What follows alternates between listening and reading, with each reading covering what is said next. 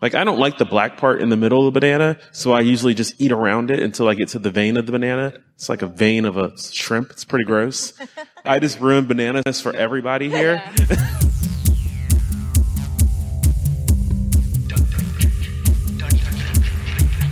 It's time for Arrested DevOps, the podcast where we help you achieve understanding, develop good practices, and operate your team and organization for maximum DevOps awesomeness. I'm Bridget Kremote, and with me today, I'm Matt Stratton.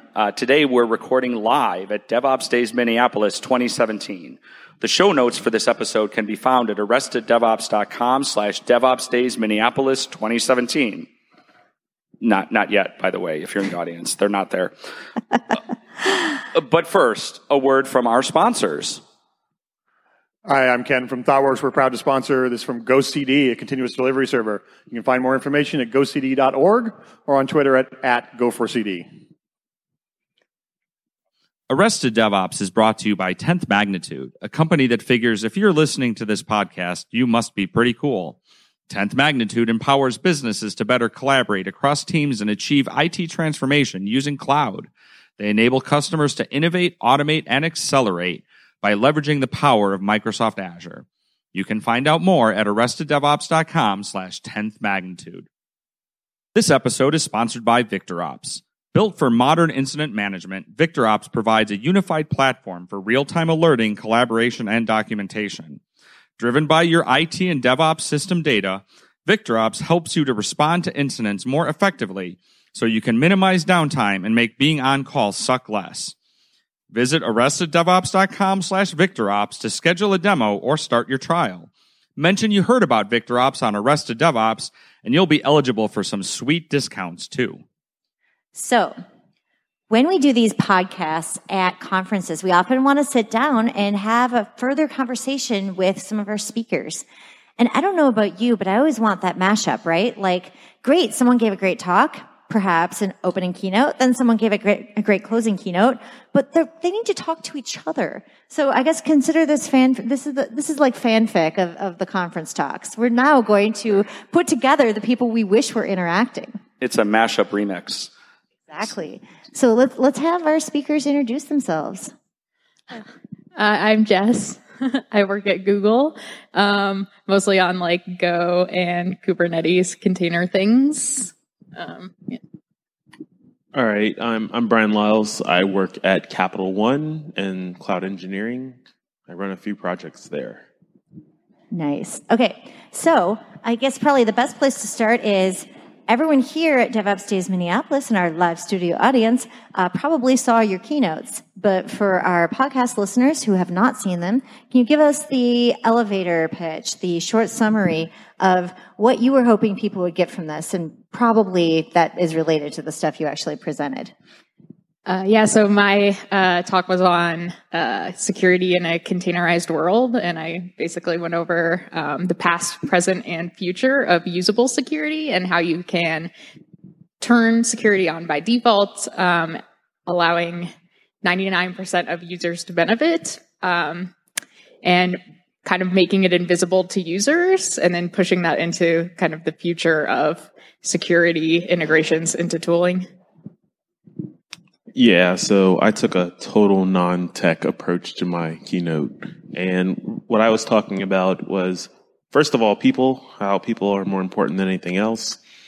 And then I highlighted my experiences of DevOps in the enterprise and how I think most of it is not good and how I think it could be better and how I think we can all participate in a better fashion. And I really enjoyed both. And what I think is great about mashing up these two talks is on the surface, they couldn't seem more different. I mean, one is all about that squishy human thing. And the other one had a whole bunch of things about, C groups and namespaces and, the kernel and whatnot. But I think that there is actually a really interesting thread going through both of these, which is there's the stuff people want to do. And then there's the stuff, and maybe that's the stuff they say they're going to do. And then there's the stuff they actually do, whether it's just turning off, SE Linux, or whether it's everybody was on board, except after the meeting, nobody did the stuff that was discussed. And I think this does kind of have a lot to do with incentives inside your organization.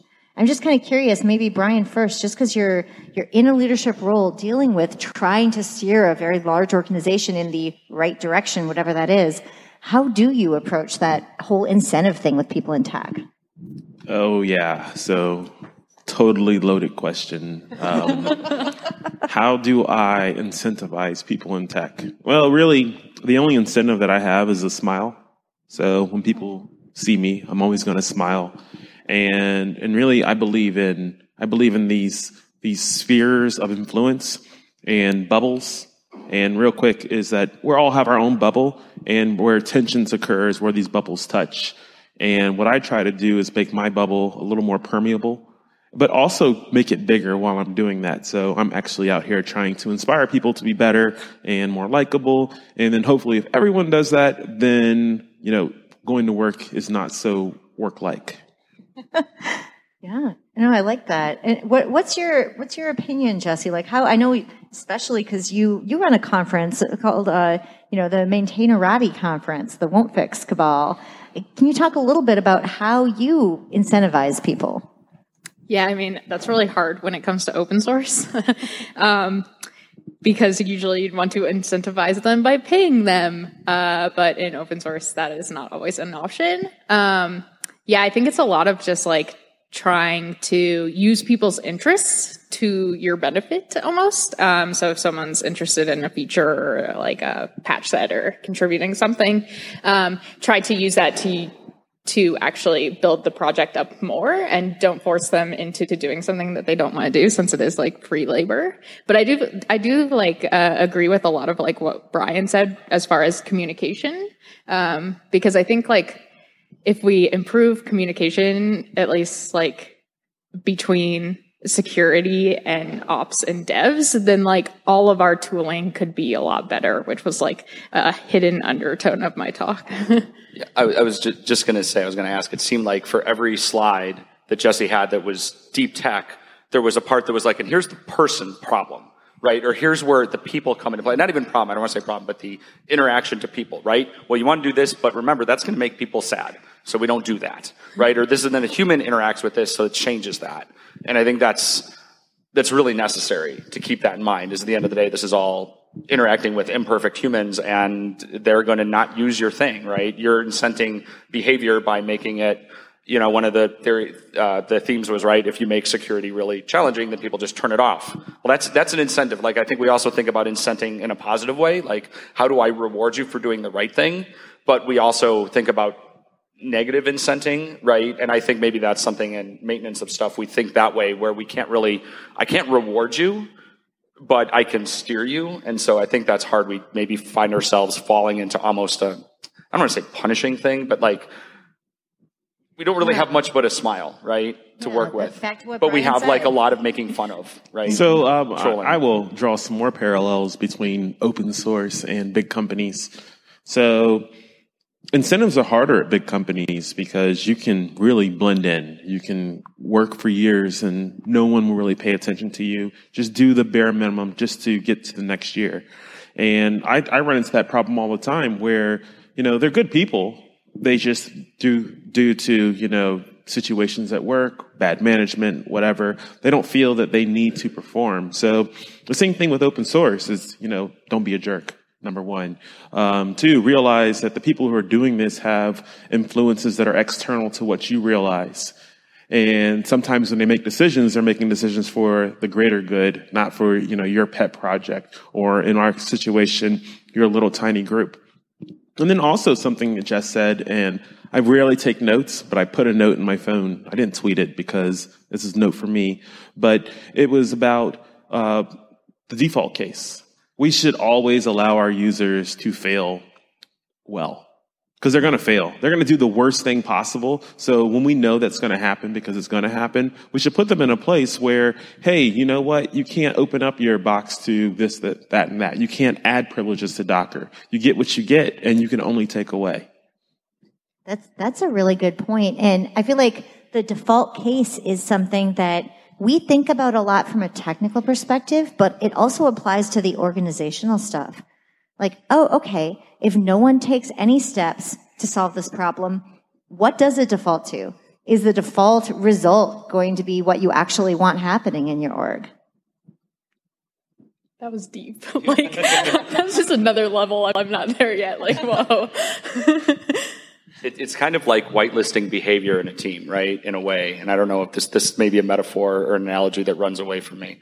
But I don't know if that's kind of even what you're getting at, right? You're saying, okay, the default case, the default state of a team is doing nothing, right? They have to be moved in some direction. And that direction is for good or for evil, right? Or for productive or non.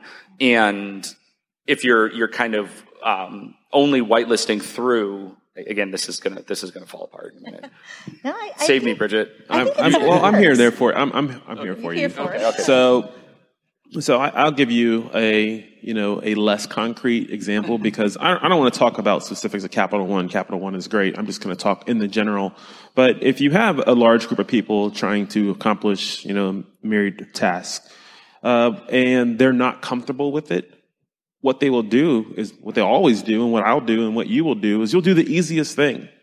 And generally, sometimes, that easiest thing might be, this SE Linux thing is bothering me. All right, let's turn it off. Or, it could be, so we're in the cloud and it's sometimes easier to boot things in an insecure way, not thinking about firewalls, security groups, IAM stuff.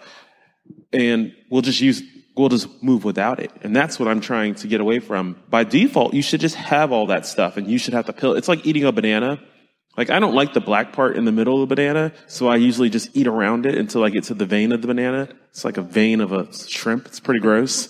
I just ruined bananas for everybody here. Yeah. Well, do you devein the bananas before you make your banana soup? Or is it okay to have them in the banana soup? Don't get me started on soup. Yeah, Cheslock had a hilarious, when everyone sees the videos from this conference, they can watch Cheslock's talk. I think you've nailed it, though, and I run into this with conversations. This goes all the way back to when I was working for a living and managing a team and doing real stuff. And I remember, and I know I've told this story on the show before, so longtime listeners, sorry, just hum along for the next 30 seconds. I had a sysadmin who worked for me and is featured in many of my stories, and we were trying to improve our release process, and it was going to require a change in how the developers worked. And he said to me, how are we going to make them do this? In his mind, what we needed to do was have somebody in as a release manager who reported to the CTO, who had hiring and firing power over developers. Because if they were afraid of this person, then they would do it. And it was like, no, what you need to do is make the right way the easy way. And there's that great book, Switch, right, about change management, not ITIL change management, but actually changing behavior. And there's a big part of that goes into you make the right way the easy way.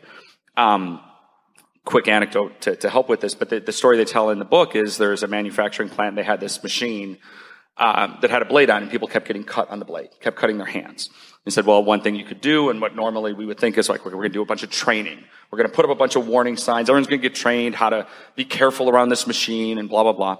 And what they did instead is they changed how the machine operated. So it had two power switches that had to both go on that were outside the blade. So it was physically impossible to have the machine run with your hand in the way. And then nobody got hurt anymore.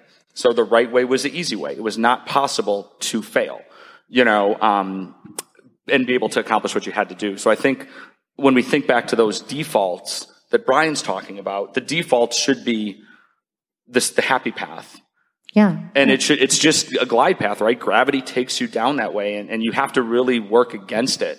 You have to fight the current to do it, quote unquote, wrong. Yeah. But this actually brings us back to a point from Jessie's talk where she showed us, in her slides, she showed us a screenshot of a conversation on GitHub, and there were people who wanted their specific use case that was going to harm the general use case. And as a responsible maintainer, Jessie, of course, was saying, well, we can't do this because the changes you want are going to harm the general use case. But when you say, right, that suddenly becomes a question for argument. Like when people in an open source project are trying to decide what's right, can you talk a little bit about how you make that decision? Yeah, it's kind of difficult to be that person and be the person who all the heat is going to come back on when you say no. Because no matter what, there's going to be people on the other side that it affects. And like, I totally understand the viewpoint of like, I've been trying to get this thing to work all day. And if you, the maintainer, just did this one thing, I would not have had to deal with all this shit. and I'd have hours back of my life or blah, blah, blah. Like, I totally get that. I've been that person. But it's all about kind of making the mass users of the project, like, unaffected by it, and then maybe just those few kind of have to suffer, and it really sucks. But yeah, someone's always going to be pissed off at the end of the day, and it's very hard to have those conversations because it gets like personal, and people take it very personally. So yeah, it's about finding the right compromise, honestly, and sometimes there is one and sometimes there isn't, and you just kind of have to move on. So I want to say something about that particular thread, because I remember it when it came out. I do read these things. I like to pretend that I'm this huge open source developer in all these projects, but I do have time to read. So there was one key moment in that thread where it would have been like, and then everything changed. And it was when, and this is for all of you all who participate in open source projects and you're working with a busy maintainer. Don't come down 100 post thread or issue and then say, well, I didn't read anything up until now, but here is a truckload of opinions. Yeah, I actually remember exactly what I said to that. I was like, maybe if you find the time to read the rest of the issue, you will know what is happening right now.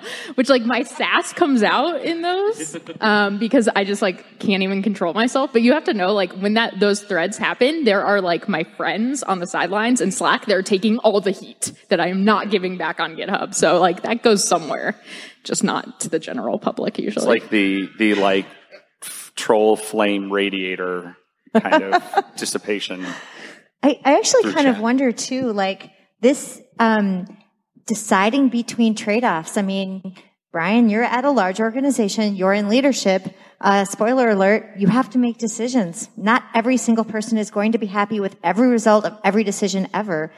How would you recommend when people are trying to make the argument for their pet project, or if only we added tool X, everything would be better. We have 30 other tools, but if we added tool X, like, how do you deal with people trying to basically fight for their local optimizations? Okay, so personally, and this is an unpopular opinion, is that, if you're not independently wealthy and you have to work, you have to go to a place called a job. And then when you go to that place called a job, they expect you to do work. So work and job. Neither one of those is happy, fun place. Neither one of those is you get your way all the time. Neither one of those places is like your house where you just play. And what I say to people is, yeah, I try to be fair. But at the end of the day, it's my butt on the line. It's my boss's butt on the line. It's his boss's butt on the line. And at the end of the day, it's org first. Unfortunately, I work for a publicly traded bank. That's how it's going to be. But what I like to do is temper those expectations earlier and say, you know what, there's always ways to sway. And if you come with, I need to do this, but I'm going to give you this instead, I'll listen to you. But I will tell you one thing, the teams that I'm working on now and the teams that I worked on in the past, we got that out of the way very early. Because really what I don't like this whole family thing that it's a family at work, but we do have a circle of respect. I respect you, you respect me, we respect the team. Please don't do anything to break that respect. I like that. And Jesse, I would really like to hear how that circle of respect, as it were, works in an open source project where people might not report to the same employer, but I suspect there's a similar dynamic. Yeah, there is like a lot of mutual respect in open source projects. I think it really stems from first the respect between the maintainers and then the like contributors who are kind of longstanding active people in the project. But then there are those like people who come in and sideline your entire conversation. They're like, I didn't read the thing, but I have opinions. So yeah, I mean, a lot of like things on issues where that comes up, there will be multiple maintainers that will kind of take the wheel when it seems like someone's getting frustrated. And I think that's really, really useful. And it's nice to have like teams to rely on for stuff like that. There's kind of a third, when I'm thinking about this, I'm like, okay, so there's when it's within a large organization, you're making decisions. Usually these are about prioritization, right? You're saying what's the right, even the right thing is, I agree with you, it's a loaded thing, but what's the appropriate thing? Right? What's the appropriate thing to do? Let's argue about what's right. What's appropriate? So if I'm making a decision within my organization that's sort of firewalled inside of there, what's appropriate to the stakeholders of Cap One? What's appropriate to the SLAs that my boss has to these other groups, things like that. You're making decisions based on that. What's appropriate to the users of this tool? And then things get interesting, and not that they've been non-interesting, but then I think about people like Bridget and myself who work for vendors. And people like Bridget and myself who are evangelists, who we're your pal. You're not just you're not just my customer. We're friends. I'm your advocate inside the company. Okay, I'll go with advocate. You can't call me an evangelist. Seriously, I'm not going to knock on your door and ask you if you've heard the good news about Cloud. I course corrected because actually, for purposes of this point, the right word is advocate. Right. And the challenge of that, though, is, and this is the thing that I would stress to people who have these relationships on the other side of it, because this is a thing for us to work on. But when you work with someone like that who is doing everything they can to help you, your vendor does not have infinite resource. So Brian can come to me and say, hey, you know what? I really need you to add this feature. Well, the first thing is he's actually going to literally say, Matt, I need you to add this feature. And the answer is going to be, well, I sure as hell ain't doing it. You don't want me to do it. But I can bring this back in there. But then what has to happen is we as a company look and we say, that's cool. And Brian, you may be our largest customer. Maybe. But that doesn't necessarily mean it's the appropriate thing for us to do, or as quickly as you want it to be done. Because, and everybody who's worked, again, I mean, you think about what Pete talked about this morning, it's like, what happens when these things happen, when there's money on the line? Think about any internal project, and now when it's money or a contract on the line, people, that's when you get the 90-hour week, the all-nighters through the weekend. We got to do this thing to save our deal with Brian. And we probably compromise 10 to 15 to 20 other customers to do it. But damn it, he's a good logo. He's going to make a ton of money for us. So we're going to redo everything. And what's interesting, and I was thinking about the talks from yesterday about what happens when these happen. Nobody asked 5 whys. All what happened was customers spoke, customers said jump, and we said how high. And there might have been a way to solve this without re-engineering everything. So that personally would never happen for me because you all know because I'm not your customer. No, so. you know the golden rule, right? It's don't be a jerk. That's it. Yeah. Every decision I make is pretty much, am I being a jerk? Well, okay, so being a jerk is not black and white. There's a scale of jerkiness. And can I slide towards the left, which is lower jerkiness at any particular case? So I'd never go to a vendor and say, I need this now. But what I would do is go to a vendor and say, well, you know what? You hinted real hard that you had this in 3 months, and that was 4 months ago. What's up? Well, that goes back to the conversation yesterday about that roadmaps are not promises of dates. That's a whole thing this whole industry needs to fix, right now. Right. And I actually am laughing because I see a big smile on Jesse's face because I imagine that isn't it the case that when people aren't paying you for the project, they are even more demanding about features. Yeah. Everybody wants their thing, their Turing complete thing that will make their life so easy.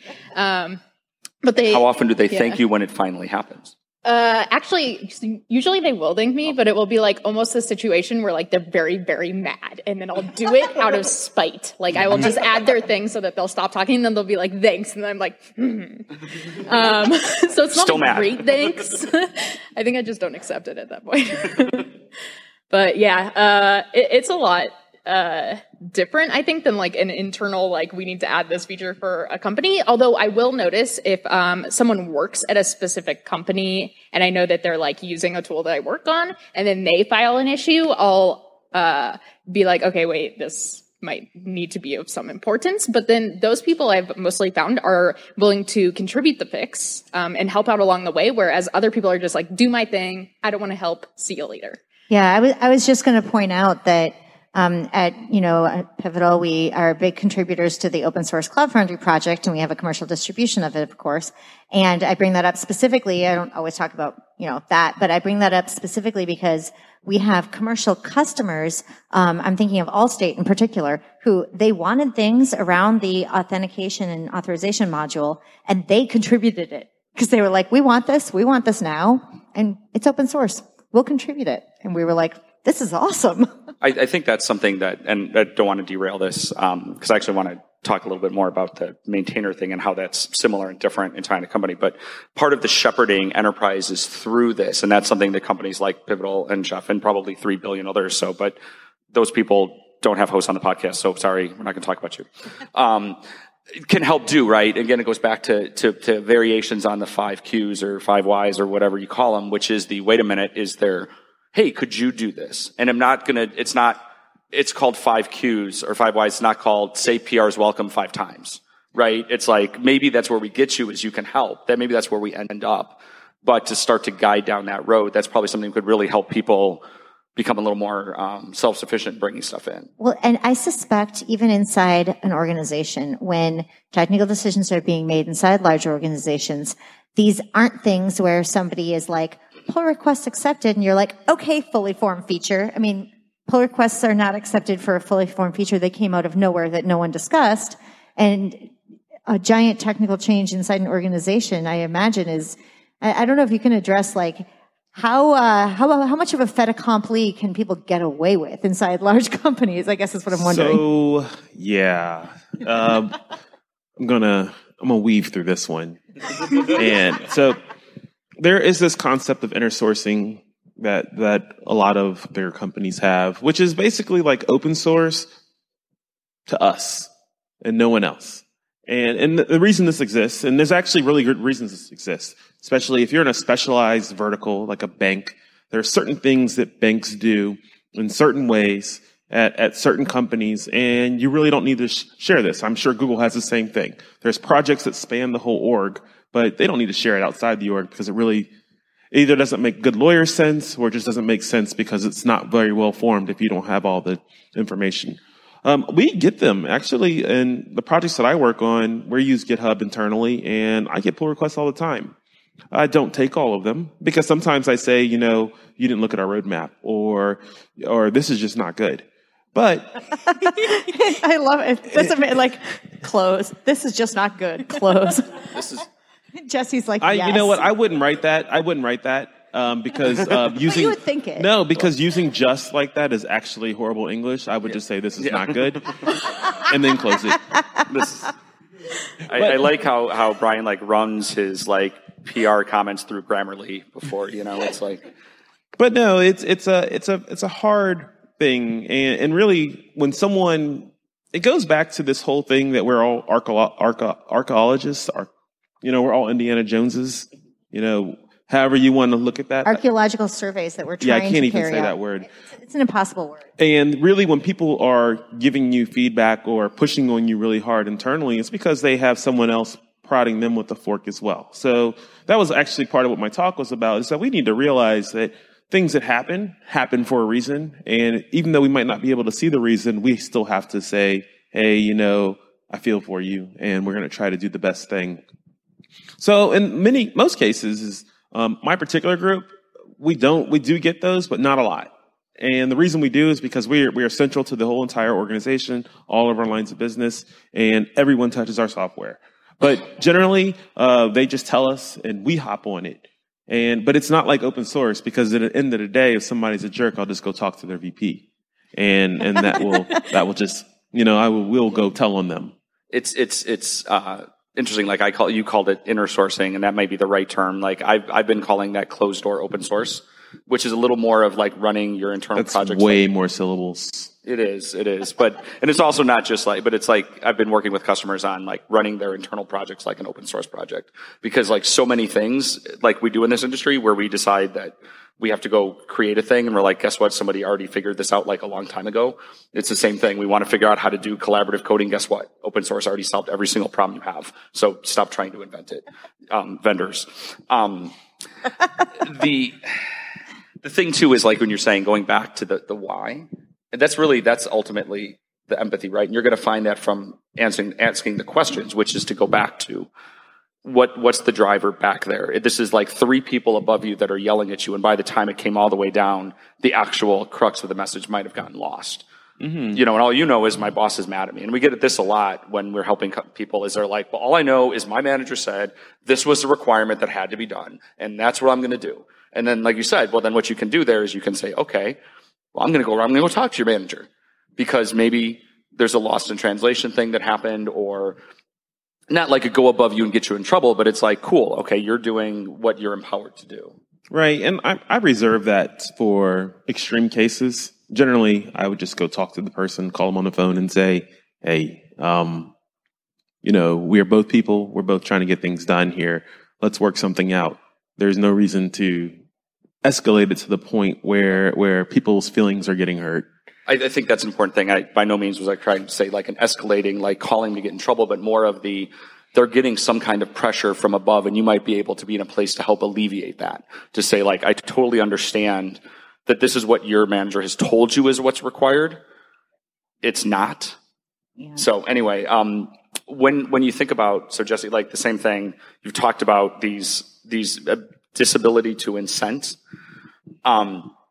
So what are some of the things that you could think about that might be a little more positive in sense that someone, maybe not that's running a giant, like the level that you're talking about, but a lot of us, or I sort of say us, but a lot of people are kind of dealing with much smaller open source projects that they maintain, and they probably just encounter similar challenges, just not at that scale. But then that gives them a lot less impetus to be able to do stuff, right? Like kind of getting a +1 on a pull request to Docker is like almost, to some people might be the virtue is its own reward, right? But just helping somebody else out there, like I have to get something out of it. So like, what would be your advice to smaller maintainers?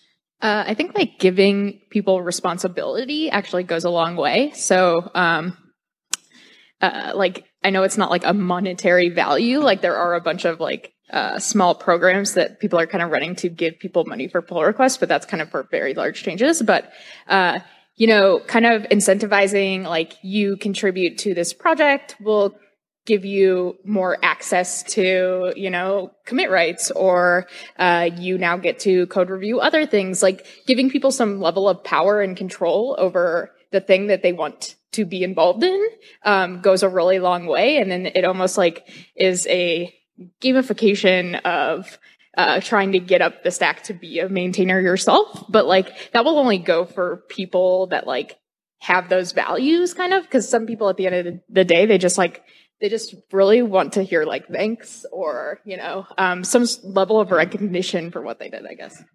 And I love that. And I think this is actually the perfect moment for, we've just gotten Andrew Clay Shafer walking onto stage, joining the podcast in medias res. And hello, does his mic work? I was kidding about cutting Andrew's mic. If you want to just give him a mic, we'll get it sorted out. Thank you. So Jesse was just telling us that, Jesse was just sharing with us, I think, a really important insight. People need to feel like they have some amount of control over their environment. They need to feel like they're going to have input into things that affect their lives. And if they don't have input into things that affect their lives, if they feel like they're constantly at the mercy of other people's whims, they don't have the incentive to play along with whatever it is you want them to do. So that brings Andrew up to what we were just discussing. Well, hello. It works now. And Andrew, please introduce yourself and then tell us what you think of that. I'm Andrew Clay Shafer, a villager, not a werewolf. Andrew has just joined us because he's playing werewolf in another room. But we figured he would just come crash the podcast, because why not? I'm here. I'm just here so I don't get fined. Excellent. So tell us, what do you think about arranging incentives inside an organization or an open source project? Well, I was listening to Jesse's thoughtful response as I was walking up towards the stage, and I was reflecting, and there's been other discussions about this, but open source is not always like shiny, happy people. In fact, it can be quite the opposite, and it can be really... Sometimes it's us. Yeah, it's often us. But you find this dynamic in a lot of open source projects where you've created so much value, and you might have captured little or no value for yourself, other than maybe some notoriety. And people are very demanding, and people essentially assume that they should get quote unquote enterprise level support for your weekend efforts because they have some problem with this thing that they chose to put in production. And it gets really, this is like the dark side of open source maybe, but I think that it can be really demoralizing to watch some of these dynamics or to be the one absorbing these dynamics for things that you created. And I'm curious, Brian, because you work at an enterprise that has done some open sourcing of its own stuff, as well as obviously uses open source, like, what would you say the right way for an enterprise to consume and or contribute to open source is? Because presumably it's not what Andrew's just describing. Oh boy, this is a good one. So how should so first of all, I'm going to say this is super complicated because depending on who owns the project, depending on the license of the project, depending on the status of the person working on it, depending on the engagement of the manager working on it, depending on the time of the open source office of the company you have working on it, that there's a lot of variables there. And 20 more, at least. No, that's what I'm saying is that open source in large companies is hard. And just for those of you all who are thinking why, it's because there are certain licenses, there are certain patent attachments where if I use your open source and there's no patent indemnity, you consider me using it wrong, you could actually sue me and take, my IP. And yeah, giving back to open source is super important, but there's scales, who said it? Drake? Did Drake say there's levels to this? He did, didn't he? But there are levels to it. So, I feel in both ways, and really I am dancing around this because I don't know if I'm authorized to talk about this. So I'm giving you the corporate response, whereas it's hard. Words and you don't say anything. I actually think it's complicated is a super good answer. And I really wanted to hear what Jesse thinks of this because, hey, Jesse works at Google, which is giant and has open sourced some major stuff and also has tons and tons and tons of secret, Google secret sauce in there. So like, how do you deal with that? I personally try to stay as far away as possible from all the secret sauce, just to like protect myself. Plausible deniability. Yeah. Is there secret sauce on that? I'm not eating that. I have made one commit internally to the mono repo or whatever at Google, and it was through this UI based change maker, and then I'm not actually sure even how it got merged or if it did. It was like a docs change to something that was just annoying me, so I was like, I'll try this. But yeah, I really haven't done much internally. I try to stay in my little garden of evil and niceness, and then not know the secret things so that I never mess it up. I think there's a whole episode around enterprise and open source, and we did one, but by no means is it exhaustive, and what I'm getting at is we should do it again. But if you want to go find the one we've already done, it's called Operationalizing Open Source with Michael Hedgepeth and Doug Ireton. And there was a time when I could have told you the episode number, but that time was 3 years ago when I knew that much about our show. Or when we had way fewer episode numbers. We did. I don't want to stop this, but I want to talk a little bit about, you say your thing. Please proceed, Governor. I'm not sure what I was going to say. Or if I was going to add to some of the stuff Brian said a minute ago, which is a lot of times there's people that want to give money to projects and there's actually no good way to do it. There's a lot of times, and that even prevents some people from adopting it because they need to have certain structure as governance, monetary, indemnification, whatever in place to adopt projects that they otherwise would. Or sometimes they also have adopted, and I don't know exactly what Brian would say from their position, but sort of a YOLO attitude towards, well, we'll make this decision as devs, but it's not under the governance of the lawyers and the managers, and then that goes on for someone years. YOLOs it out to production, and of course they do. I would be shocked if most enterprises realize what code's actually in production. For the for the large value of the enterprise, and I work with many of them, they have governance, they have rituals.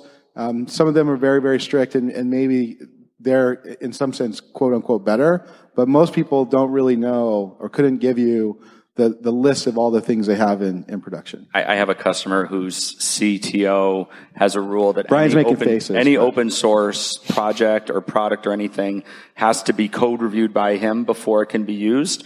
I guarantee that there is open source out there in their live production that he has not looked at.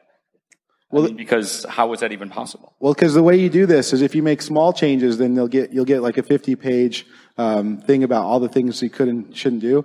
But if you submit, 10,000 lines of code, and you're like, review that, and then it's going straight to prod.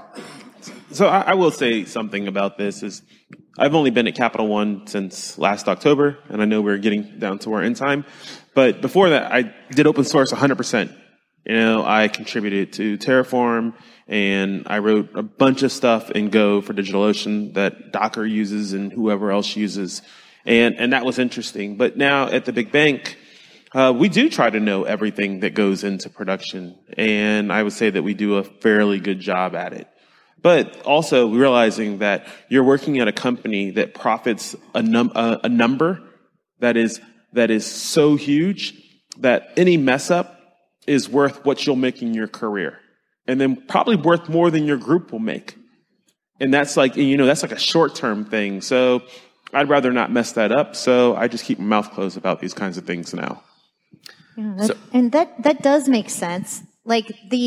And this maybe is one of the differences between really small orgs and larger orgs. Like at one point I worked at a startup that was getting acquired, and one of the things I needed to do when we were getting acquired was go figure out exactly what had been YOLO'd out into production and what all the licenses on all of it were. And guess what? I did find a library that unacceptable. The acquiring company was not going to acquire us if we had something that had, the tendrils of all of your IPs belong to us. And we had to rip that out. Fortunately, it wasn't very big or important, but we did have to change out a library before this deal went through. And it's like that, I feel like that's the kind of stuff that you're hopefully not going to have happen at a really large org, and maybe it does, but hopefully at a really large org, someone, somewhere, some group of lawyers has looked at the stuff. But I know we're really short on time, so I want to hear, and I think you probably want to hear too, Stratton, so I want to hear your take on this, but I want to hear from all of our guests, if we're setting up incentives, we started out talking about getting people inside an organization to do the stuff that you want them to do, maybe not the stuff that they want to do. How do you deal with the tech stuff and the people stuff at the same time? And we'll maybe just start with Brian and go from here. So how do I make them do the tech stuff and the people stuff? The first thing is I'm a couple things. I'm a boss. I'm a leader technically, and then I'm also an engineering manager. Those are my three hats. And what I try to do is I try to be the example that I want everyone else to be. So I incentivize by just being a great person and showing empathy. I know I keep on saying that, but that's how I do it. And there are others know their secret sauce. I'm also a 6'2", almost 200-pound black guy. Maybe I'm a little scary to some people sometimes, and sometimes I lean on that, but rarely. I feel like that's advice that's not going to work for me, but... Or most of Minnesota. Get enough sushi and tacos, you two could achieve 200 pounds. I could try, but I feel like I would never be 6 foot. I would never be 6'2". There's many characteristics of awesomeness that Brian has achieved that I probably will not. But in any case, that is a really good insight. Thank you, Brian. What do you think, Jesse? How do you get people to do the tech stuff and people stuff? Yeah, touching back on something Brian said earlier about smiling, if you know me, you know I'm always smiling. And I think just being kind to people kind of makes them be kind back. Just like if you're mean to someone, they're probably going to be mean back. So, kind of match the attitude that you want them to have with the one that you're having. And that will probably go a long way. Yeah, it was interesting when I was thinking about, Brian talking about being able to lead by example, and someone who is not a direct leader. Like, I'm not a people leader. Like, I'm not a line manager. Thank God for anybody who has a job that I don't do that anymore. But when I think about my customers, it's more of being a coach. And so I was thinking as it started, my first statement, one thing about Brian was going to say, well, it's hard for me to lead by example to my customers because I can't really set an example. And then thinking about what Jesse was saying, I'm like, I super can by, and in my case, thinking about being genuine is a lot of the thing where, because it's not uncommon. I'm sure we've all had the consultant, the agile coach, the whomever that comes in and is very, I don't want to say formal because formal may be what it is, but they're not real, right? They're coming in, they're running a play, they're doing the thing, and you don't feel like they actually care about your transformation or they actually care to not use a word like transformation. For it. Like, they do the class and then they're gone. They don't have to stick around for the right. reality. So, and that's the thing. So I kind of sit there and I try to say, like, that's the thing. I try to care and be genuine and be myself and say, you know what? That might mean that I use words like rad and I don't talk about incentivization, about the paradigms or whatever all the words are on Andrew's name tag. But that's because that's me, right? It's, if I were to talk like Andrew, I wouldn't be genuine. And if Andrew were to talk like me, he wouldn't be genuine either. And he wouldn't keynote as many things either. So I think it's like, just be real and then people will believe in you. And they'll follow along, but be fake, and people will smell it out like they were a 6-year-old who knows you're totally fake. So I want to reinforce the words that Brian and Jesse said, and say that you just need to be the awesome that you want to see in the world, and be that thing that you want other people to be. But I'd also want to reframe this just a little bit and say that you can't really solve these separately. That there's not really a tech and a people thing, that it's one system. And the more that you can think in terms of systems and how these inputs and outputs are connected to each other, then the better off you're going to be. And I think that's fantastic. And that's actually when I kept saying tech and people, let's talk about those. That's where I was hoping we would go.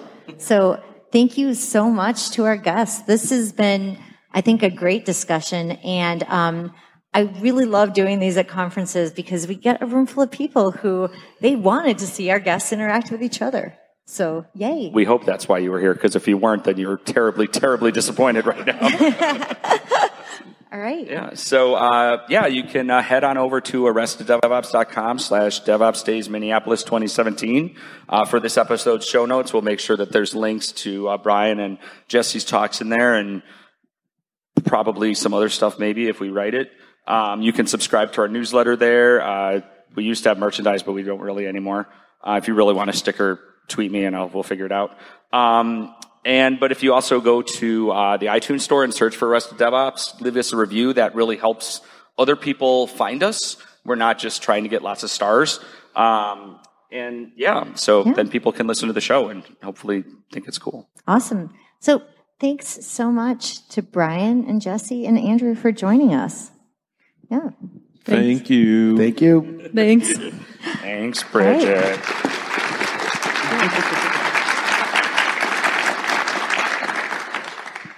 All right. And for the podcast purposes, we'll finish with, I'm Bridget at Bridget Cromhout. I'm Matt at Matt Stratton. We're Arrested DevOps. And remember, there's always DevOps in the banana stand.